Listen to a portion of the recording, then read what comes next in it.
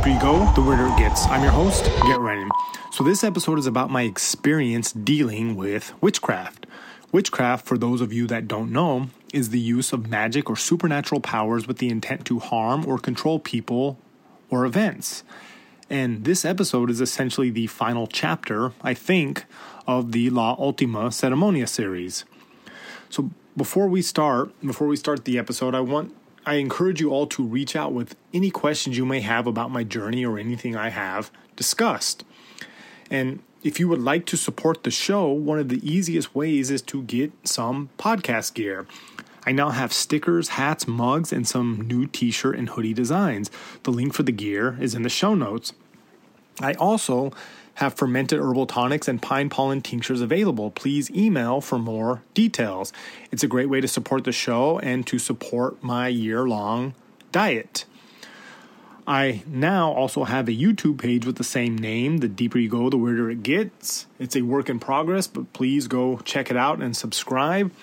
Lastly, at the very least, if you enjoy this podcast, please like, share, subscribe, and leave a review, specifically if you are listening to this on the Apple Podcast app. It is a simple gesture that really helps me out. My email and Instagram are also located in the show notes. Okay, so let's get into it. So for those of you that have been following my story rather closely, you may be aware that I have subtly alluded to the fact that things ended on a weird or sour note with Pops, which is also one of the reasons I am now training with Ricardo at Niue Rao.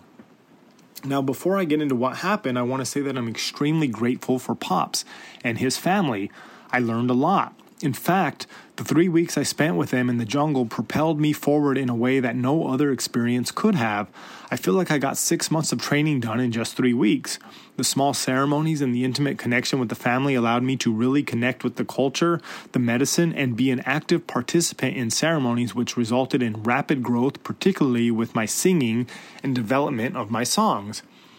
In the Shipibo tradition, during the ceremony, you sing what is called bewas, which are medicine songs.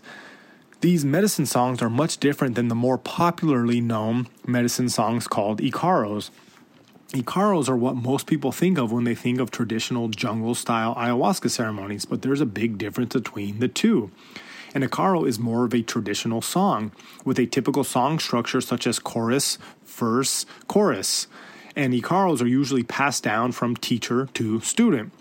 Over the course of a training cycle, a student will be taught several different icaros. Each icaro has a different purpose, and song choice during ceremony is based on the situation. Bewas, on the other hand, are more of a freestyle type of song, which allows you to address energies in real time. Bewas don't follow typical song structure at all. Instead, they follow a loose structure of rhythm, cadence, and frequency. A teacher doesn't give his student songs, but instead teaches the student how to address certain issues and deal with certain energies. The student is then left to their own devices with help from their plant allies to create and develop their own songs. While icaros are beautiful and powerful, the bewas are where it's at. The free-flow nature of the songs, while much harder to learn, really allows your own personality or medicine to shine forth. Not to mention, dealing with and managing energies during a ceremony is a dynamic sport with situations changing rather quickly in real time. So it is much better to be able to jump from one thing to the next freely instead of being locked into a rigid song structure. Not to mention, the freestyle nature is also more fun. Repeating the exact song or icaro over and over, ceremony after ceremony, could definitely become boring and monotonous, just like a band that no longer likes playing their popular songs. See, bewas are sung in Shipibo, which many people consider to be the language of ayahuasca. Singing in Shipibo is much different than speaking Shipibo. This is because the Shipibo ayahuasqueros have altered their language specifically for an ayahuasca ceremony. They essentially created a street slang version of their language for ceremonies where they have removed all the fluff and truncated the language down to the bare necessities, which easily allows you to jump from one thing to the next while maintaining a specific rhythm and cadence. It's quite fascinating and really beautiful. Anyway, what I'm trying to say is that I'm extremely grateful for the opportunity Pops gave me to practice my bewas during the ceremony. Like I mentioned, Baywas are extremely hard to learn, so to be given the space and encouragement to practice during multiple ceremonies was not only priceless, but accelerated my growth at a rapid rate. But for all the good with Pops, there were some things that weren't all that great. Basically, the environment and the general overall attitude was a little too lax. In other words, the greatest strength of working with Pops was also the greatest weakness. I had a lot of freedom, but at the same time, I had a lot of freedom, which meant there was little to no structure. See, one of the reasons I was able to sing a lot in ceremony was because they really didn't care all that much. Pops is old and tired and often spent most of the ceremony asleep. And even when he was at his best, he had maybe an hour and a half worth of energy before he was done. Like I said, it was all good and what I needed at that point in my journey. But as I progressed, I felt like I needed a little more structure in my training. And that's how this story begins. So, quick review. I went down to Puerto Maldonado, Peru to see Pops in May of 2022, and I opened up a 3-month diet with Marosa. I spent 3 weeks with Pops, and then I came back home. The plan was to keep my diet open for 3 months, and then Pops would close it remotely. So in July of 2022, about 2 months into my diet, I was doing another ceremony back home. Right before that ceremony, I had a talk with the guy leading the ceremony. Let's call him Jack. So I was talking to Jack about my diet and how things were going. I had expressed that while I was grateful for Pops, I was having doubts if he was the right person to continue my training with. After some discussion, it was suggested that I go to Niue Rao and train with Ricardo, Jack's teacher. Now, I went to Niue Rao in 2017. The reason I didn't start there in the first place was because in some ways Niue Rao and Ricardo have become a victim of their own success. Niue Rao is an extremely popular center, and there are a lot of long-term dieters training under Ricardo. While I knew he was good, I was looking for a more intimate training opportunity, and that's what originally pushed me to train with Pops. Anyway, after our discussion, I decided that training with Ricardo would in fact be the best course of action. Now this is where it starts to get weird. So that night, I went into ceremony and I proceeded to get really sick. And at one point as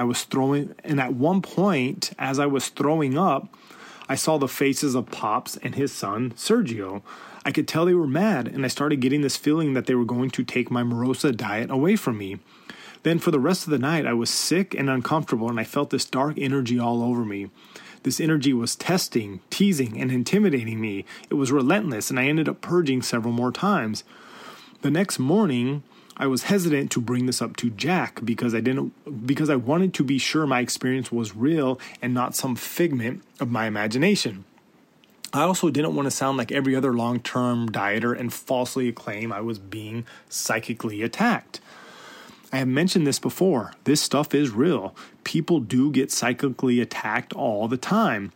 There are numerous accounts and even many books written on the subject. But sometimes it feels like some people in the plant medicine world claim to be a victim of an attack when they really haven't been. And they usually do this for one of two reasons. So reason one, it makes them seem cool or important. See, the idea is that you have to be someone of status or deep in the game for someone to attack you. Random attacks are rare. Someone needs a reason to attack you. So in a weird way, people view being attacked as a sign that they have arrived or that they have something worth taking. So they tend to embellish their personal hardships as an attack. It's like the idea of having haters. Having haters means that you have something going on that people are jealous of. Hence, they throw shade your way. But the truth is, not everyone who claims to have haters actually has haters, and not everyone who claims to be a victim of an energetic attack has actually been attacked. So the second reason people falsely claim to be attacked is it's a way to distract themselves from their own shit. See, this is the number one reason people falsely claim to be attacked. More often than not, when something hard comes up in ceremony or in everyday life, 9 times out of 10, it is a result of their own baggage, of their own inadequacies, of their own poor decisions. instead of facing their shadow and doing the dirty work of self-improvement, it is easier to play it off as just another attack. And once you convince yourself that you've been attacked, you no longer need to face the reality of your own dark side. And I saw this pattern play out in my gym all the time. The best excuse people would use, or at least what they thought was the best excuse for not taking care of their health and fitness, was to place the blame not on themselves, but on someone or some event that was completely out of their control. It seems perfect, right? It's like I was going to do this, but someone or something prevented me. For example, remember the scary virus from a couple years ago? It amazed me how many people used and still use the gyms being closed during that time as an excuse for not working out. Sure, it was really inconvenient. However, the lockdowns never stopped the true warriors. They found a way. They will always find a way. Likewise, a true warrior doesn't care if the bad ceremony experience is a result of their own shit or someone else's. Either way, they're going to use that situation as an opportunity for growth. Anyway, because of that, I wanted to make sure my attack was genuine and that I too was not falling prey to a fake attack. So after analyzing what happened to me for most of the morning, I could not deny what I'd felt and saw, so I decided to bring it up to Jack. Jack then told me that he had felt the same energy and confirmed my suspicions. He said that he was hesitant to tell me because he didn't want me to worry. So after talking with Jack for a while, he told me that he would start cleaning their energy off me that night. So during that night's ceremony, more of the same happened to me. I felt extremely sick, felt a dark energy associated with Pops and Sergio, and I purged a lot. And Jack started feeling sick as well and even purged more than normal. Talking to Jack the next day, he told me as he was working on me cleaning off their energy started attacking him. Jack then told me it would probably take several more ceremonies to remove their energy, and it might even get worse before it gets better. During the third ceremony, it was again more of the same. At this point, I was starting to get a little worried that Pops had taken my Morosa diet away and severed the connection to the plant. So I checked in with Morosa to see if she was still there and to see how she was doing. I got confirmation from Morosa that while things weren't great, the connection was still alive. So quick side note, on episode 48, a year-long Sama ceremony number 4 recap, I talked about having Miguel fix my Morosa diet, and as he was singing to me, I saw an augmented reality version of a Morosa plant coming out of the ground, spiraling up until it reached full height and opened up. It looked strong and healthy.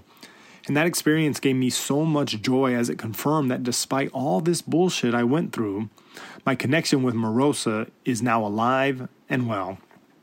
Anyway, following up with Jack the next morning, he had told me that he got some insight into what was going on. And this is where it gets even weirder and actually quite fascinating. See, what had happened is that Pops had put a spell on me during my last ceremony, basically claiming ownership of me. Jack explained that this was not necessarily done with bad intentions, but more so part of the Shipibo culture. The spell basically worked much like a computer virus or a computer code that operates using an if-then statement. An if-then statement in the computer programming world tells a program to execute a certain section of code only if a particular test evaluates to true. So in other words, the spell was programmed to execute if I had thoughts of leaving Pops. So if I were to leave Pops, then the spell would be activated. So that first night when I made the declaration to train with Ricardo instead of Pops, the spell was activated. Then when Jack was cleaning Pops' energy off of me, that activated another part of the spell, and it started attacking him. Now, I'm not going to lie. That is actually kind of cool and impressive that a spell has this type of intelligence. But at the same time, it was a little nerve-wracking knowing that a spell that intelligent and powerful had not only been put on me, but also activated. I also began to wonder how many more layers the spell contained. So as the weekend was wrapping up, I could feel that the spell had still not been broken. However, the plan was to go back to life as normal, to not be paranoid or worried, but at the same time be extra cautious as these types of spells can affect you in the physical world as well. As above, so below. So for the next few weeks, my life was fairly normal. I did, however, develop some blisters on my upper back and shoulder, which turned into rather painful sores, which lasted about 3 weeks. There seems to be no explanation for the blisters, just one day they appeared. It's strange because I've never had skin issues and have never experienced anything like that. So, in August of 2022, about a month after my last ceremony with Jack, and about 2 weeks before Pops was supposed to close my diet, I was back for another 3-night ceremony. The first 2 nights were more of the same, although it felt like progress was actually being made as the intensity was becoming less and less. Then during the 3rd ceremony, I was talking with Jack, and he mentioned again that Pops and Sergio were trying to wrap me up into the world just like they did to a mutual friend of ours who was the person that recommended Pops to me. As soon as Jack said that, I had an extremely vivid vision of our friend sitting on the ground covered head to toe in heavy, sticky slime. He was sitting there unable to move. He was trapped. I then looked at myself and I saw the same slime on me, although much less compared to my friend. The message I got was, you can still get out, but it's too late for your friend. It's a quick update about this friend. He is now given the majority of his resources and is in the process of moving to Peru to help Pops and family start an ayahuasca center. And I'm sure it's all just a coincidence. So, anyway, after seeing the image and hearing the message, I then became extremely sick and went outside to puke. As soon as I got outside, I started violently purging, and what was crazy was that I was purging slime. Now I have purged many times, and never once was it sticky and thick. However, once it came out, I had a vision of the spell being broken. I immediately felt better, lighter, and cleaner. As I went back inside to my mat, I was in complete awe about everything that had just transpired over the last few months. And the truth is, I'm grateful for the entire experience. I'm grateful for Pops being open to me practicing my Bewas and ceremony, and I'm even grateful for the spell. Believe it or not, I hold no hard feelings towards Pops. Unfortunately, these types of things are common in the jungle. Now, that doesn't make it right or excuse the behavior, but I understand that it has more to do with the culture than it does ill will. However, this is another good reminder that culture is not always your friend. Just because something is culturally accepted doesn't make it right or moral. So while I can and do forgive, I can never forget. I won't ever sit in a ceremony with Pops or his family members again. But that doesn't mean I can't be grateful for the experience, because the truth is I learned a lot from the spell, and I became stronger and more connected to my plant as a result. Which makes me think of the Bruce Lee quote, "Don't pray for an easy life, pray for the strength to endure a difficult one." This is because we all know that growth comes from struggle and overcoming resistance. Life will knock you down, but as long as you get up, learn, and adapt, you will become better. And because of this experience, I am more equipped to deal with these types of things in the future, which is good because the one thing I know for sure is this won't be the last time I deal with negative energies.